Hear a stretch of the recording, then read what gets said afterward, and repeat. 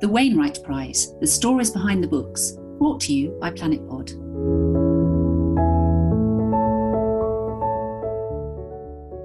Welcome to this special edition of Planet Pod with me, Amanda Carpenter, celebrating the 2020 Wainwright Prize, in which we bring you the stories behind the books through interviews with this year's shortlisted authors. Now in its 7th year, the Wainwright Prize for UK nature writing is awarded annually to the book which most successfully inspires readers to explore the outdoors and to nurture a respect for the natural world. The prize was founded in memory of Alfred Wainwright by Francis Lincoln, who published the iconic pictorial guides to the Lakeland Fells. There's a strong link between walking and writing. Whether it's striding out across fells or meandering through woodland, the very act of walking seems to unlock and release creativity. What better way to celebrate and commemorate that most famous of walkers than through this prize? This year's prize has been extended to include a second category for books about global conservation and climate change. And the two shortlists reflect the breadth and range of contemporary nature writing, both in the UK and around the world. Sitopia by Carolyn Steele explores the complex relationship we have with food. We live in a world shaped by food, a sitopia, sitos, food, topos, place. Food and how we search for and consume it has defined our human journey. Our modern approach to food, its production and consumption, has allowed us to forget its true value and drift into a way of life that threatens both the planet and ourselves. Carolyn, welcome to Planet Pod and thanks for joining us. Thank you very much. Great to be here. Well, obviously, food is a huge topic and one you've addressed before in your book, Hungry City. So I'm curious as to know how this particular book came about and what sparked you to write it, really. Yes, well, the previous book brought it about, to be honest, because in Hungry City, I was writing about how cities, what it takes to feed a city, basically. I should probably explain I'm an architect by training. And I came to food as a sort of way of trying to introduce, I guess, human life into the architectural discourse, because architects have this terrible tendency to talk endlessly about buildings, which is all very fascinating. But, you know, in a sense, the whole point of buildings is that we live in them and we inhabit them. So I was really trying to inject that kind of sense into the architectural discourse, as I say. About 20 years ago, I had the idea of writing about cities through the lens of food and literally asking the question, how do you feed a city? Which turned out to be quite a large question indeed. You know, you might almost say the question that sort of says, what is urban civilization? And I immediately thought, well, I'm not remotely qualified to do this, but it was so fascinating, I couldn't really stop myself. And within about a week, I had the structure of the book, which was a journey of food through the city. And in the final chapter of that book, by then I'd been working on it for about 7 years, thinking about how food shapes our lives, to put it bluntly, you know, not just our cities and our landscapes, but our societies, our economy, our bodies, you know, our relationship with nature. And in the final chapter, I was looking for a way of summoning up everything I guess I'd learned about this absolutely vast subject. And I was researching utopia because actually food comes up a lot in utopia. You know, utopians write a lot about food. They're obsessed with it. I mean, most utopias were written in the pre-industrial world and, you know, they're all about how do we, you know, keep this going and feed ourselves and share labour and so on. And I read in the introduction to my edition of Thomas More's Utopia that utopia is a kind of joke word. It can either mean a good place or no place. And I found this profoundly depressing because, in a way, utopia is our strongest tradition of thinking in a multidisciplinary way about how we should live, but it can't exist. So I remember feeling very flawed by this and then thinking, but actually, you know, I've spent the last 6 or 7 years now researching how food shapes our lives. So maybe we can use food as a kind of alternative to utopia. You can see where this is heading. I rang some, as it were, ancient Greek friends of mine. Well, not actually ancient Greek friends, but friends who are sort of experts in ancient Greek, and sort of asked them, I said, you know, if you wanted a word meaning food place in the ancient Greek world, what would it have been? And they said, well, sitos, S-I-T-O-S, is the Greek for food, and topos means place. So the correct Greek word would have been sitotopia, But since that sounds ridiculous, no Greek would have been crazy enough to have a word like that. So why don't you just call it Sitopia? So that's how I came up with the word. And in fact, the last chapter of Hungry City is called Sitopia. And I was basically saying, look, we can't live in utopia, but we do live in a Sitopia. We just live in a bad one because we don't value food, and food shapes our lives more profoundly than anything else in the world. So if we learn to see the world through food-shaped glasses, as it were, then we have an amazingly powerful, multidisciplinary, omnivalent, common tool for shaping the world better. And that was kind of the summary of Hungry City. And I wrote that in 2008. And, then people read the book and they started coming back at me with questions, and, the conversation carried on and carried on. And I think about 2 years after that, well, in fact, I know exactly where I was. I was actually sitting in a theatre in Amsterdam being interviewed about the Dutch version of Hungry City by a series of incredibly intelligent journalists asking me these amazing questions. And it was during that day of interviews that I realised I was going to have to write another book to actually say, okay, how do we do this? How do we use the lens of food to shape the world better? And that is what led to the writing of Sitopia.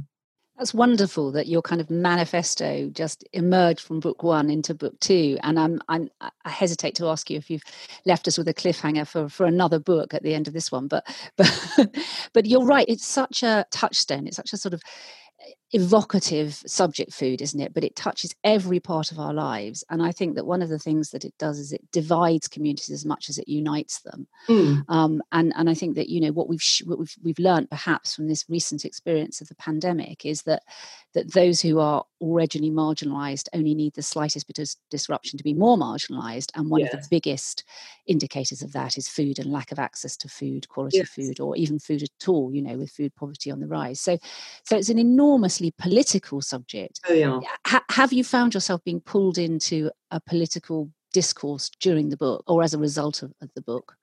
Have I left us on another quick cliffhanger? I mean, if the final chapter of Hungry City led on to this book, then the final chapter of Sitopia is called Time. And actually, the bit I'm going to read you later is from that final chapter. And I would love to explore the question of time more, because I think it is an element of the way we think that's kind of missing. And to rejig our relationship with time is one of the things that I think we need to do. And food led me to that. Has food dragged me into political way of thinking? I think I'd almost put it on its head in the reverse way. I'd almost say that I've always been political in the way that I think. And I think food has given me a tool for actually understanding how people like me who don't have a training in PP and all the rest of it, or didn't study philosophy, can nevertheless engage in the big questions. And I think that is its great, great gift. And that's why, I'm here sitting talking to you now rather than designing gutter details in the office. It's an incredibly powerful tool, because we all eat, but literally in that plate of food is the world. And I often say that, a plate of food is an emissary from a landscape far away. It consists of living things. Here's another sort of way of thinking that just highlights how deeply, deeply political it is. Food consists of living things that we kill so we can live.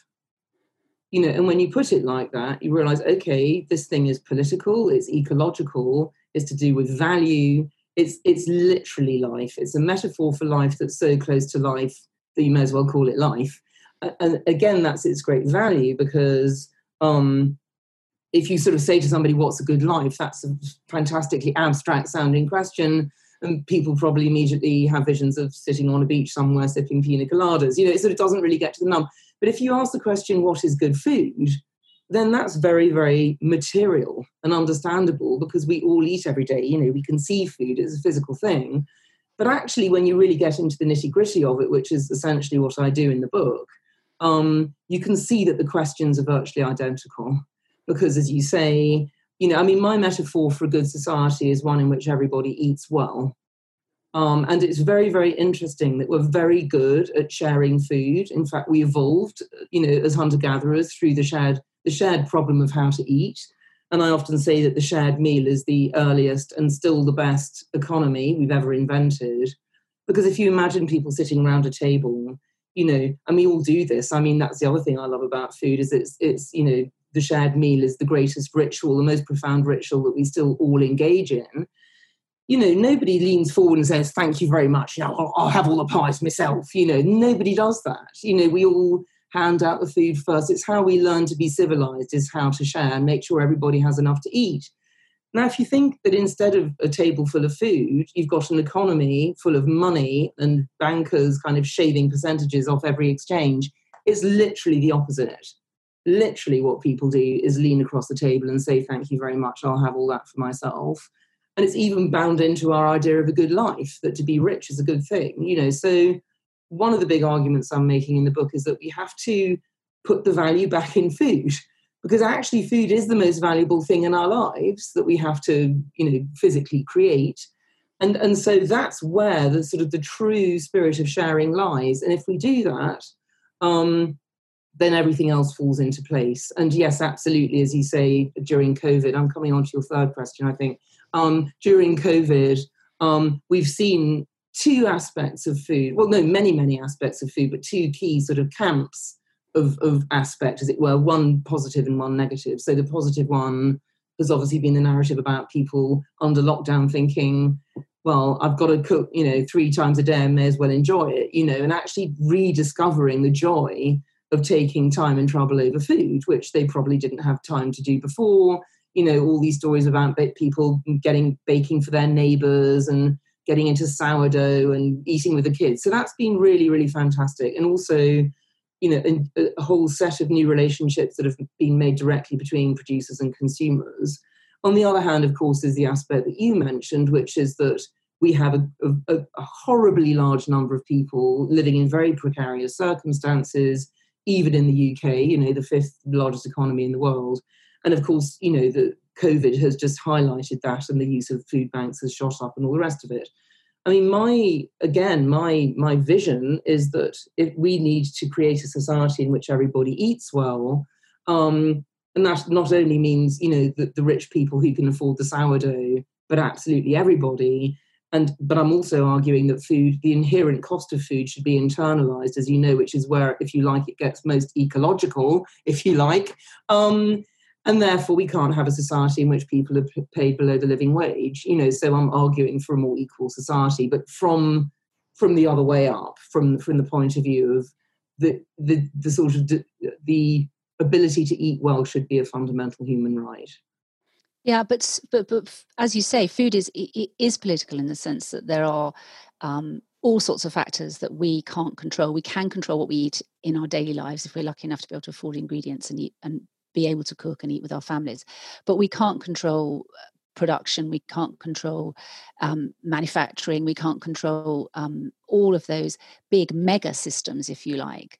How can we as citizens shift that dynamic? I mean, you talk about, Setopian economics, and you talk about, having a new sort of moral code, and I think that's absolutely right. And but how can we as citizens shift some of that? Because the very beginning of your book, you describe the artificial burger, what a horrific thought.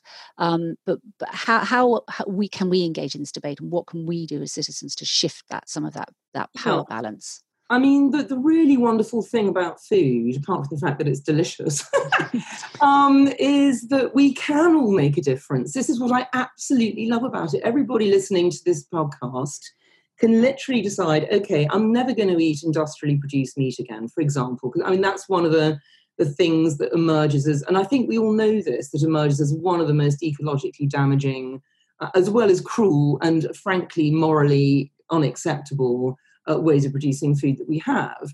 The problem, of course, is that we've built, for 200 years now, post-industrialization, we've built our entire society around the idea that there can be such a thing as cheap food.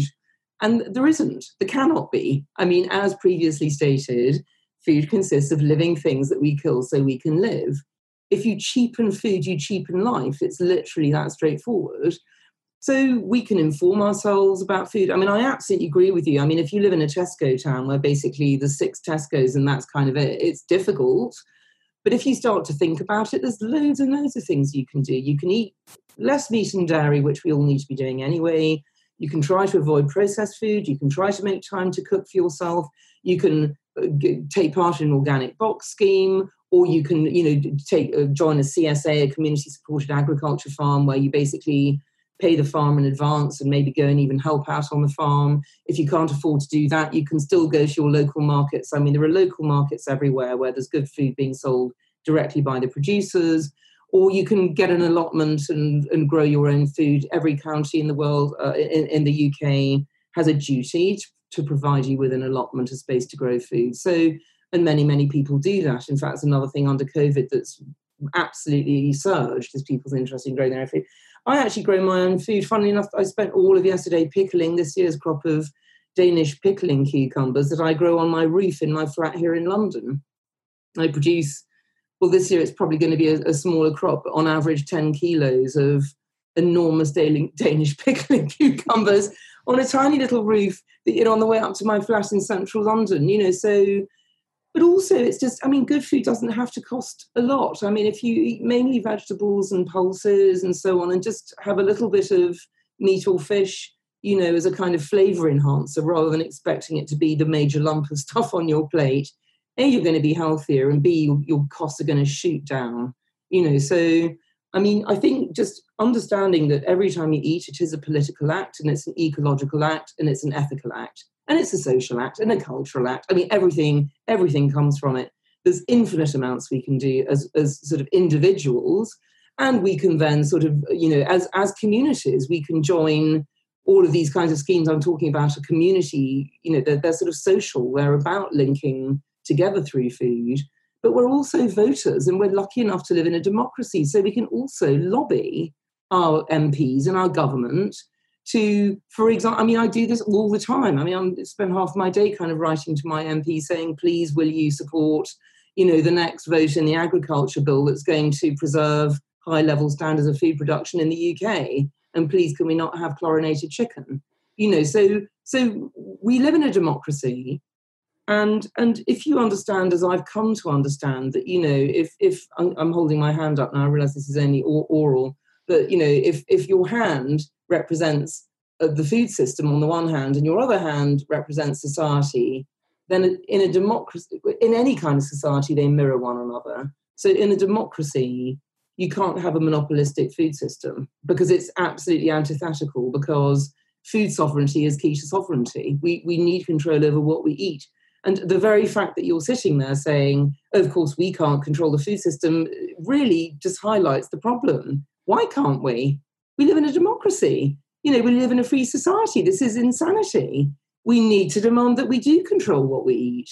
And that's, again, the degree to which, food always becomes political. It's inherently political. I'm very keen on the idea that actually we start to get politicised about the fact that the food system as a whole is so contrary to so many of the stated aims of the government in terms of climate change and all the rest of it. We just have to start getting a bit antsy and speaking up about it, frankly.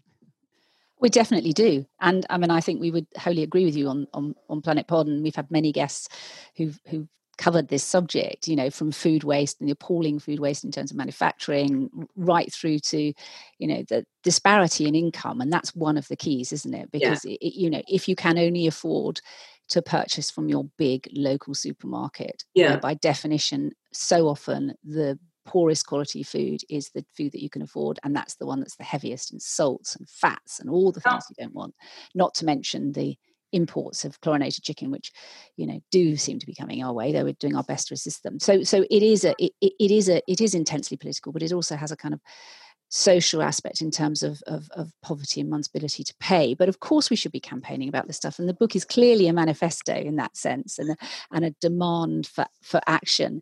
I'm intrigued just as to how much time you get to do the main day job, to be an architect alongside the writing, because this is clearly a huge passion of yours and must take quite a lot of your time. So is that a struggle to balance those two aspects of your life? And I see from what you've been saying that they're interwoven, but how on earth do you get time to write the books as well as designing the guttering? Well, it's actually the other way around. I haven't darkened the threshold of my architect's practice in 15 years because I can't do both. But interestingly, and in fact, Zootopia took 8 years to write full time because it is an absolutely enormous subject. because I should also probably explain that it came from a drawing I did, which is no point in me showing you because this is only oral. But anyway, I was trying to work out, round about the time, going back to your first question, how did I come to write the book? Round about the time I was being interviewed by all these amazing Dutch journalists, I was trying to work out for myself where food sits in our lives. And being an architect, I grabbed a bit of paper and I started drawing, and I drew a plate of food, and then I drew a table around the plate, and then people around the table, and I started drawing arrows saying connection, sharing, family, etc. And then a cook figure, and I kind of wrote nurturing, looking after, and then maybe gratitude coming the other way.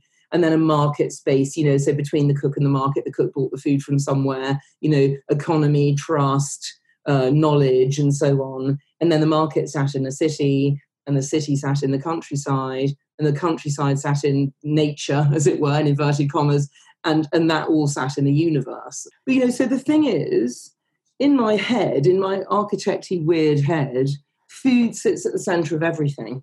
It is at the centre of our world. We're made of it. We literally consist of all the meals we've eaten in our lives, and the food we eat now will create the future us. I mean, it just couldn't be more profound.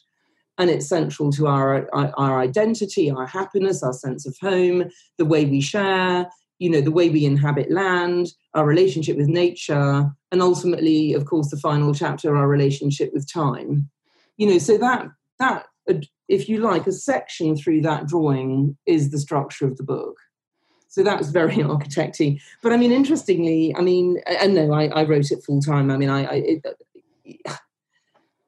had to, as it were, research everything from the structure of the brain to the structure of soil to, relativity. I mean, and why cows that eat grass are better for you than cows that eat grain, and why blah, blah. I mean, it's just completely ludicrous, the enormous subject. So no, I haven't been in the office, but interestingly, I'm going back now because people are now asking me to say, okay, well, what does Sitopia look like? And in fact, I've just got a research fellowship in the Netherlands in the coming year, and I'm going to be researching, okay, I write in the book about the need to maximise what I call the urban-rural interface, which comes from our duality as humans, that, we need society on the one hand, but we also need nature. So how do we bring those two things together? And I've come up with this idea that we need to, as I say, the ideal habitat for a political animal, to use Aristotle's term, is to have one foot in the city and one foot in the countryside. So it's about how do you make that happen? And I've for me, it happens at every scale. So it's at the scale of somebody like me growing cucumbers on their roof. It's at the scale of, having community gardens in housing estates. It's to do with the city's relationship with its region, and so on and so on. So it's almost an idea that's a bit like a fractal, and it's relevant at every scale. So to that extent, I'm about to become a bit of an architect again. But I've never stopped being one because I think like an architect, and I think that's why I've ended up writing the book I've written. It's wonderful. And I have this fabulous vision of you creating the next living utopia for us, which comes out of Sitopia, the book itself. And I know you've got a short extract you kindly said you'd read. So would you be able to do that just to give listeners a flavour of the book? And then obviously they will be rushing out to buy a copy, as it should be mandatory reading for all politicians and all policy planners. That would be wonderful. I should explain that what I'm going to read is 3 of the last 4 paragraphs of the book. And I can't read you the last 4 because that's over a page long. But so it's a sort of summing up of everything I've been saying in the book. So I'm taking a few things for granted. I've talked about home, I've talked about society, I've talked about what Sitopia is. And I'm now in this chapter talking about our relationship with time and the fact that we need to slow down and learn to live in time again. So that's all the stuff that you would have already read if you'd read the book by the time you read this. Nothing else combines the cosmic and domestic aspects of our life as powerfully as food. As the rhythm of our daily lives and the embodiment of life and death, food epitomizes the dual meaning of mundane, a word that we use to mean boring, humdrum, or everyday, yet whose deeper root is worldly, cosmic, of the universe, from the Latin mundus. Few words express our cosmic disconnectedness so powerfully. The clue lies in the fact that our planet Earth and the living earth that sustains us bear the same name. It reminds us that the edible stuff that we chew or pour unthinkingly down our gullets, the living things that we don't value and can't be bothered to think about, the substance that shapes our world and without which we wouldn't exist, this stuff called food can reconcile us with time. Food's unique potential to heal us stems from the profound relationship that it represents between us and our world. The fact that we're blind to its power is due to our having forgotten what it really is. By learning to see food and to see the world through it, we can find our true place in the natural order again.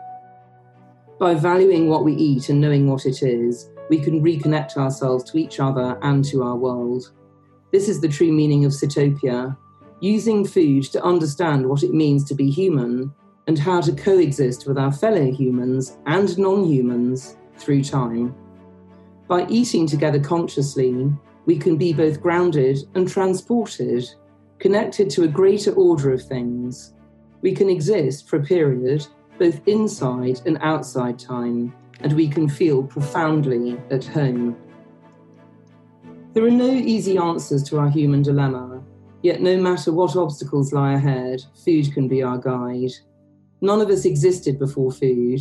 It preceded us, anticipates us, sustains us, and will outlive us. The relationship that binds us to those we love and to our living world is, in the end, our greatest hope.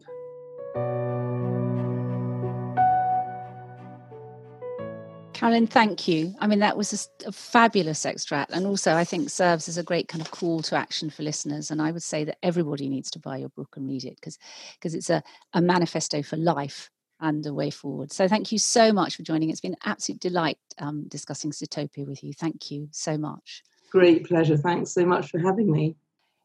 You've been listening to Planet Pod in partnership with the Wainwright Prize. Sitopia by Carolyn Steel is published by Chatto & Windus, and you can find details of it and all of the other shortlisted books on the Wainwright Prize website, along with extracts.